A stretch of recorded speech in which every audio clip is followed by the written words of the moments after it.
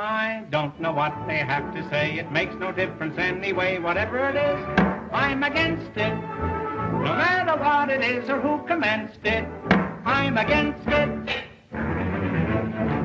Your proposition may be good, but let's have one thing understood. Whatever it is, I'm against it. And even when you've changed it or condensed it, I'm against it.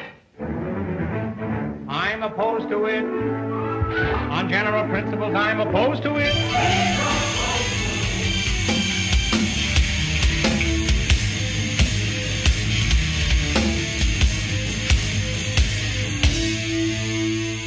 Hey, I'm Michael Patton. I'm really excited about this because I am going to be able to shut down everything that Samson says. And I should be able to do that because I'm the president of Credo House Ministries, and I've got this THM from DTS. Now listen to what he has to say.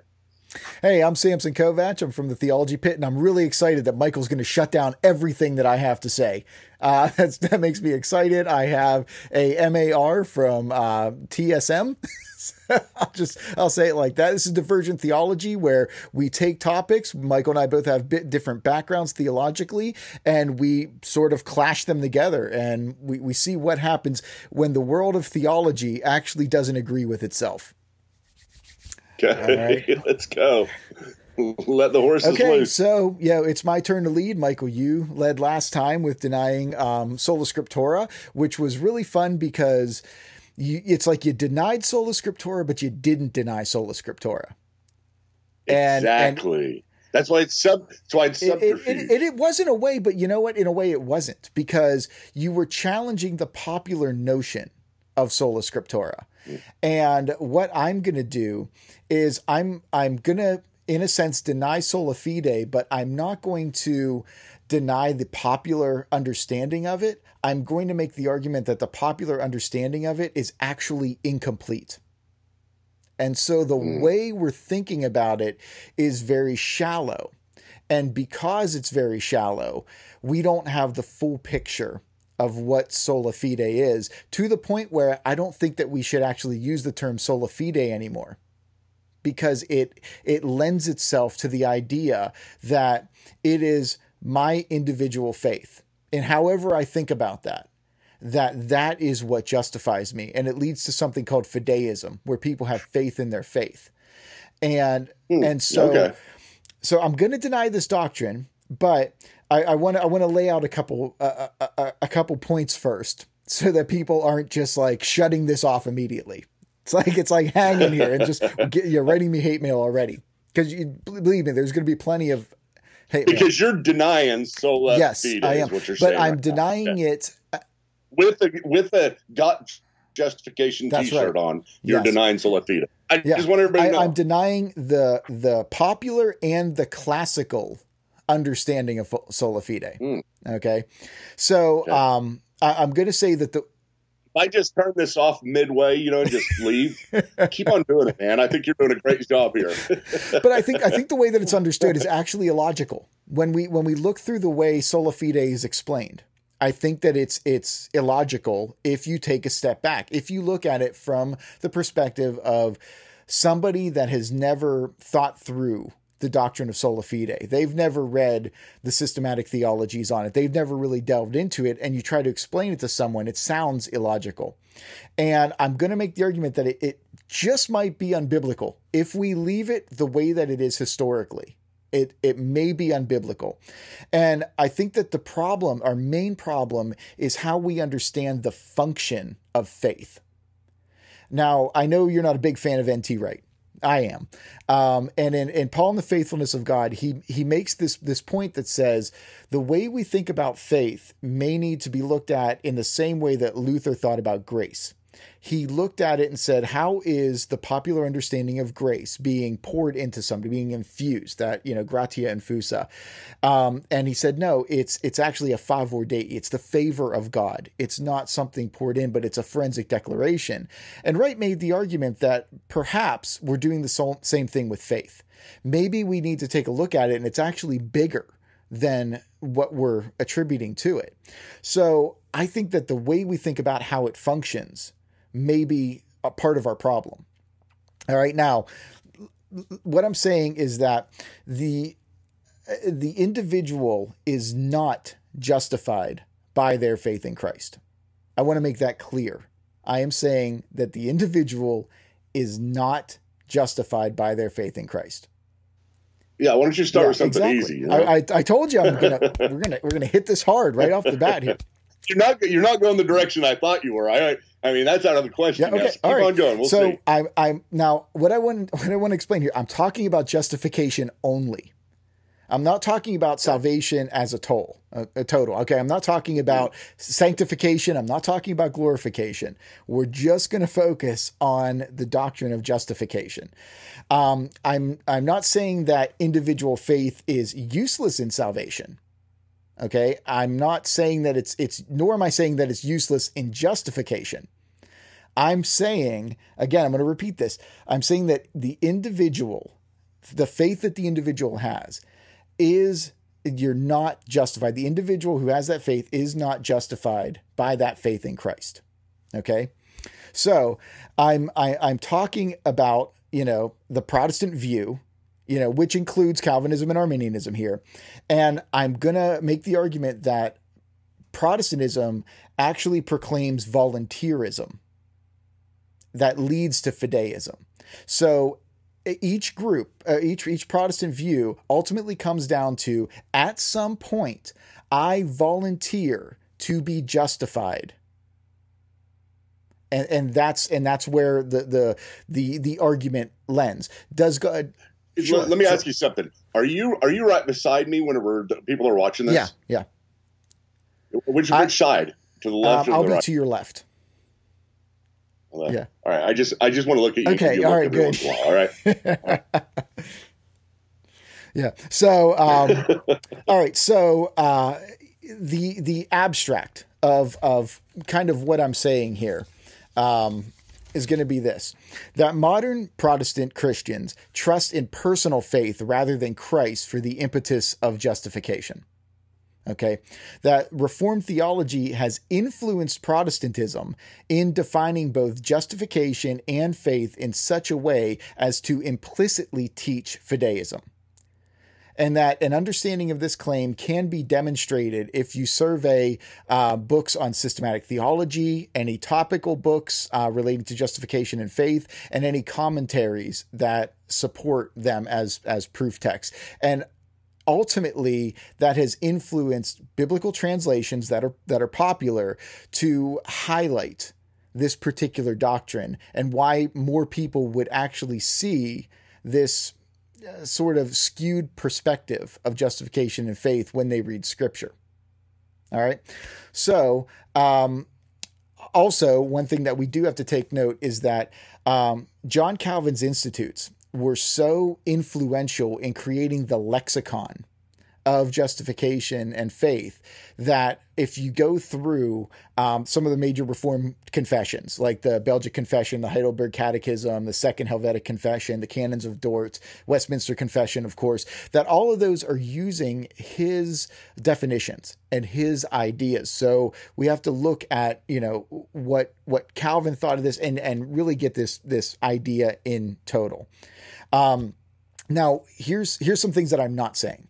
Okay, because I don't want people to jump on me and say that, well, you're trying to say that, some people or all people or whoever believe that their faith, if they believe that they are justified by their faith in Christ, that you think that they think that their faith is some type of force, that it's some type of energy, that there's something about their faith that actually gives effort for them to be saved.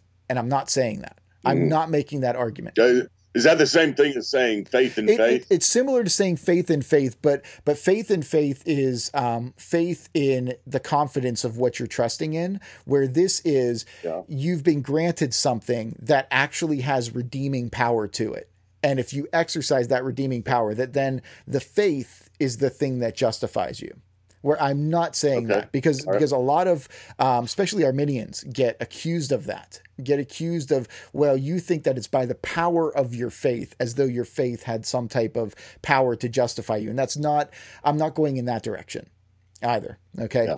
And I'm not saying that all people think that, faith somehow justifies, even if it's not some type of power. That a lot of people would say, well, no, it's not my faith, it's the object of my faith.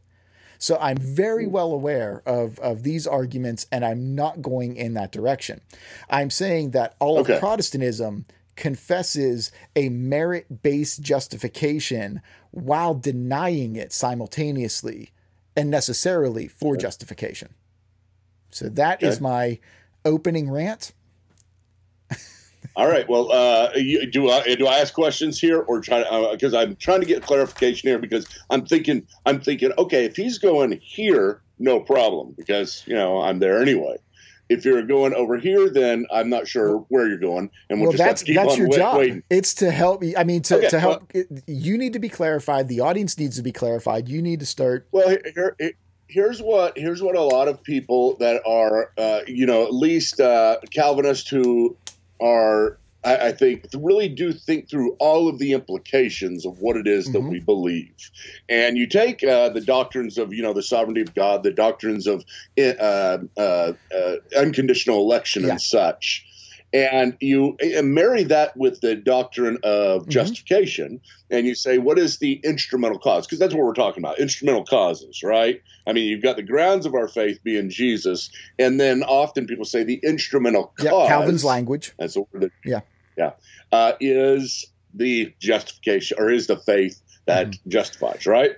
I mean, of course, we do have a lot of scriptures. I don't know about the ones that you're talking about where it says they've been translated in such a way that makes us go that direction. I mean, but just to touch on that real quick, from your Greek classes, whenever you'd have to do a translation, you kind of have the choice of, do I go, the word for word, the thought for thought, or can I translate it in such a way that it's easier for people to see this important doctrine that's here? So that's what I mean when I say influencing translations.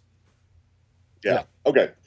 So here, whenever a Calvinist approaches this, the dilemma that we have is that we say, wait a minute, okay, if faith is the thing that justifies, then it's something.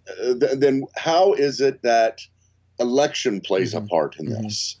And people would say, well, the thing that justifies, and they would take this and they would say justification. You have the ordo salus, which is the order of salvation. You got justification coming first, and then way down the line, you got glorification. And so justification is the first, but even before that, before time, is the election of God. So God unconditionally elects people. At some point in time, he sent Jesus to die in the fullness of time and provided the atonement. And after the atonement, now justification was possible, whereas beforehand, people were not justified. It's not that they weren't justified by faith, but it's now the object of their justification has, paid the credit card, right? That was being built up for them.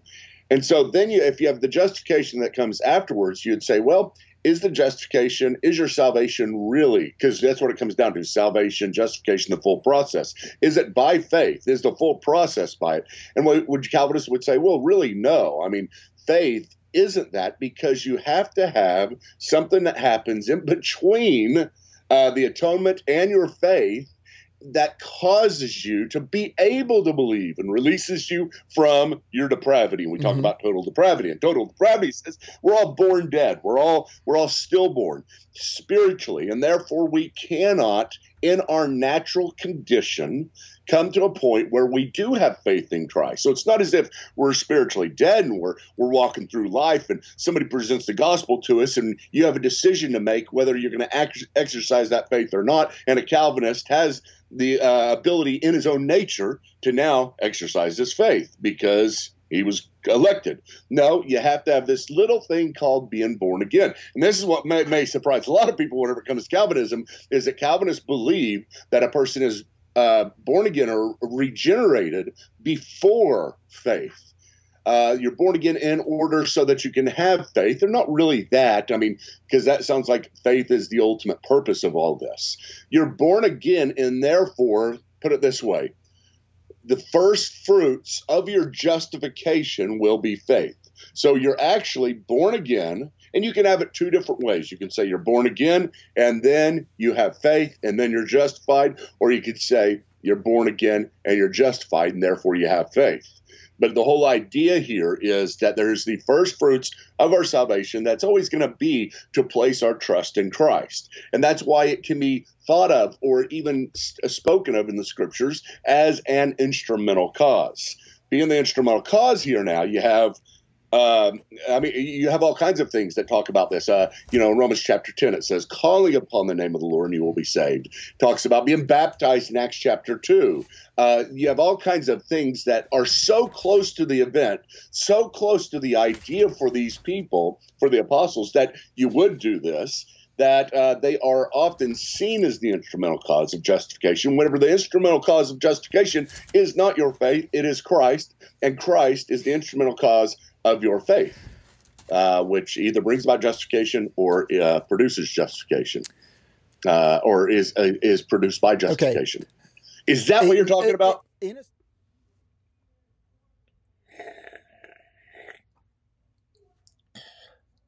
Oh, hey, I didn't see you there. Hi, I'm Samson Kovach. I'm the co-host of Divergent Theology and the host of the Theology Pit. Here to take a moment of your time to shamelessly plug some of our stuff that we do. Now, I know you've been asking yourself while you're watching these episodes of Divergent Theology, hey, how can I become a divergent theologian? Well, that's a great question. First thing you have to do, well, you have to know why you believe what you believe. And the reason for that is because you have to know what's in the realm of, let's say, non-heresy and the realm of heresy. You have to know how far you can go and diverge in each direction and still remain an Orthodox Christian. What's that? Yes, the best way to go about doing that, in my opinion, is to go to credohouse.org. Now, what I would recommend is you start off with the discipleship program. Discipleship program is a great way to get an introduction into, what you believe as a Christian. It's broken down into 10 sessions here. Michael's done a good job with this, looking at the Bible, mankind, the Trinity, Jesus, faith, living with God, those sort of things. It's in, 2 separate sections, but this is if you really are new to the faith, or kind of you're thinking of a way, hey, how in my church can I teach something? It's a great ministry tool. But you're saying, Samson, look, I'm already a Christian. I've been a Christian a while. I want to go deeper. Oh, okay. We have the theology program here. I would say you start off with your introduction to theology.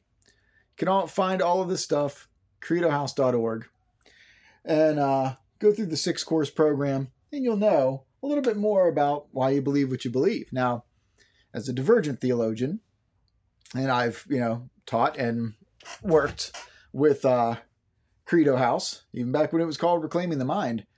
On my podcast, you notice, the Theology Pit, where you can go to theologypit.com, you can get great things like mugs and shirts. I have some new shirts that I made up, says I can do all things through scripture taken out of context. Support the ministry that way. You'll notice that I diverge a little bit more. I'm neither a Calvinist nor am I an Arminian. I'm free to do that. There are other things out there, and we'll get into that a little bit more. But that's where you can be a divergent theologian. So check out the sites, check out the books and all the wonderful resources that we have at both of these sites and the podcasts. Don't forget Theology Unplugged, one of the biggest podcasts, theological podcasts on Apple.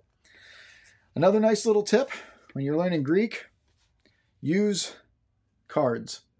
Use your Greek cards as bookmarks. It's great. Apokrynomai. Answer indeed. Oh, Michael, what are you thinking?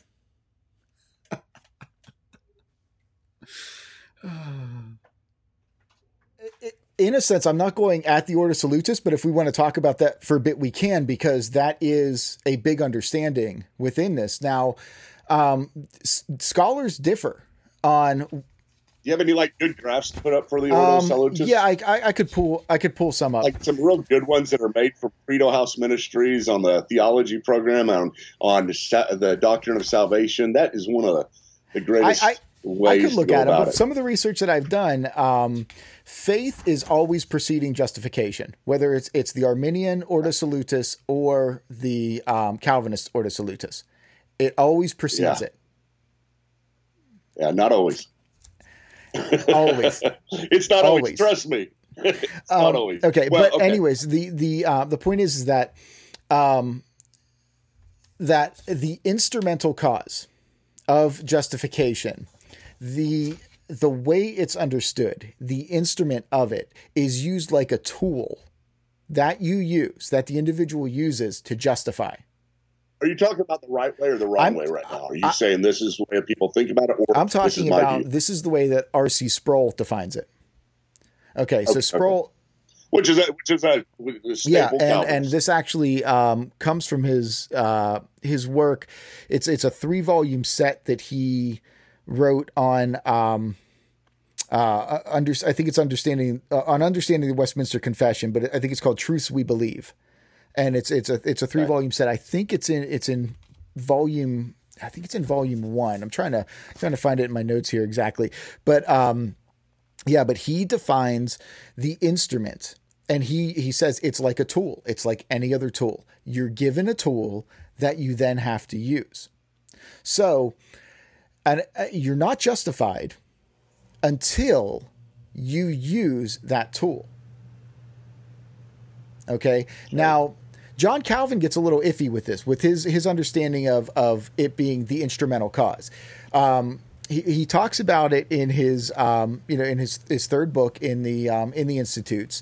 And in section, I have to pull up the exact sections, but he in one area he speaks of it in a Trinitarian way, in justification in a very Trinitarian outline, and the instrumental cause at this point is the Holy Spirit. Okay, and whether it's the Holy Spirit giving you this faith. Whether it's like it's two sides of the same coin, it's the same thing that's going on. It doesn't matter. There's still a point where if you don't use this faith, you are not justified. So your justification still hinges on what you do with it. It is the beginning of the justification. It is the act of it. Okay. So God has done something, provided something. It's there. And then you have to be given something.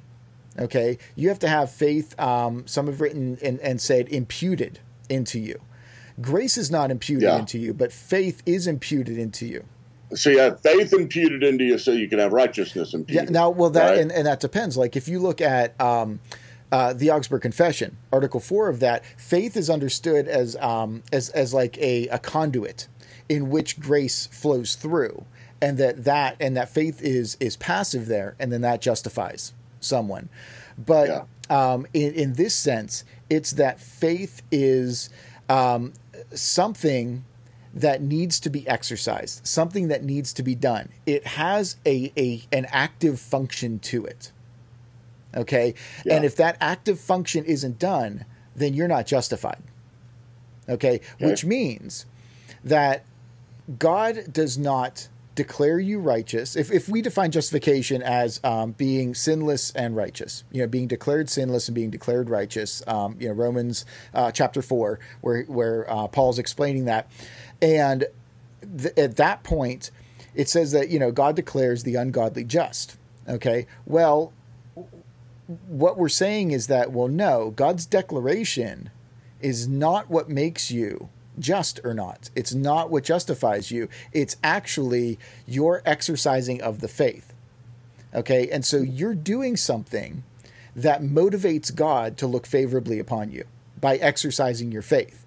That's the definition of merit. So you are actually meriting your justification by something going on, by something happening, by either, you have a faith that's always been there that needs to just be awakened, or you're completely dead. Like if you went the total depravity route and like the furthest extreme of it, that you're totally dead, nothing you can do until God pours something into you, until he infuses something into you, imputes something into you, that then you take that and then you do something with it, then you're justified. Well, Bruce Demarest has a view that is specifically like this, where he says, as a Calvinist, he says that you have the new birth that takes place after faith and after justification, which is really unique for a Calvinist. But he says that there is whenever the Holy Spirit comes, he just uses the universal call. No, the call of the Holy Spirit. You got the call of the Holy Spirit, which goes out to the entire world, and then you got the call of the Holy Spirit within Calvinism that just goes out to the elect. And Bruce Demarest says that is the call of the Holy Spirit is what generates within you the ability to have faith. And in that sense, the ability to have faith is going to naturally take part because God has called you, and it's irresistible. The calling is irresistible. So then you have faith, and then you have the justification. And so Bruce Demarest very much has an uncommon ordo salus, which is different than most Calvinists. Yeah, but the point there is like, okay, think about it like this: where is the action taking place? Is it taking place in the declaration of God, or is it taking place in the individual? If the action is taking place in the individual, then how is that not merit? How is that not effort? How is that not work? That's kind of what I'm getting at here. How do we get around this problem as Protestants, just in general, that it is a work, but it's not a work? Because I've read a lot on this. This was the main focus of my thesis in seminary, and I have read some of the most confusing paragraphs that you have ever seen in your life on this. And John Murray, in his work Redemption Accomplished and Applied, has probably one of the most confusing paragraphs you will ever hear in your entire life regarding this. Yeah, I can see that. It is something that you have to do, but it's not something that you can do, but you have to do it. But if you admit that it's something that you have to do, you actually forfeit the fact that it is something that you have to do. And Piper goes along those routes too. That's tough.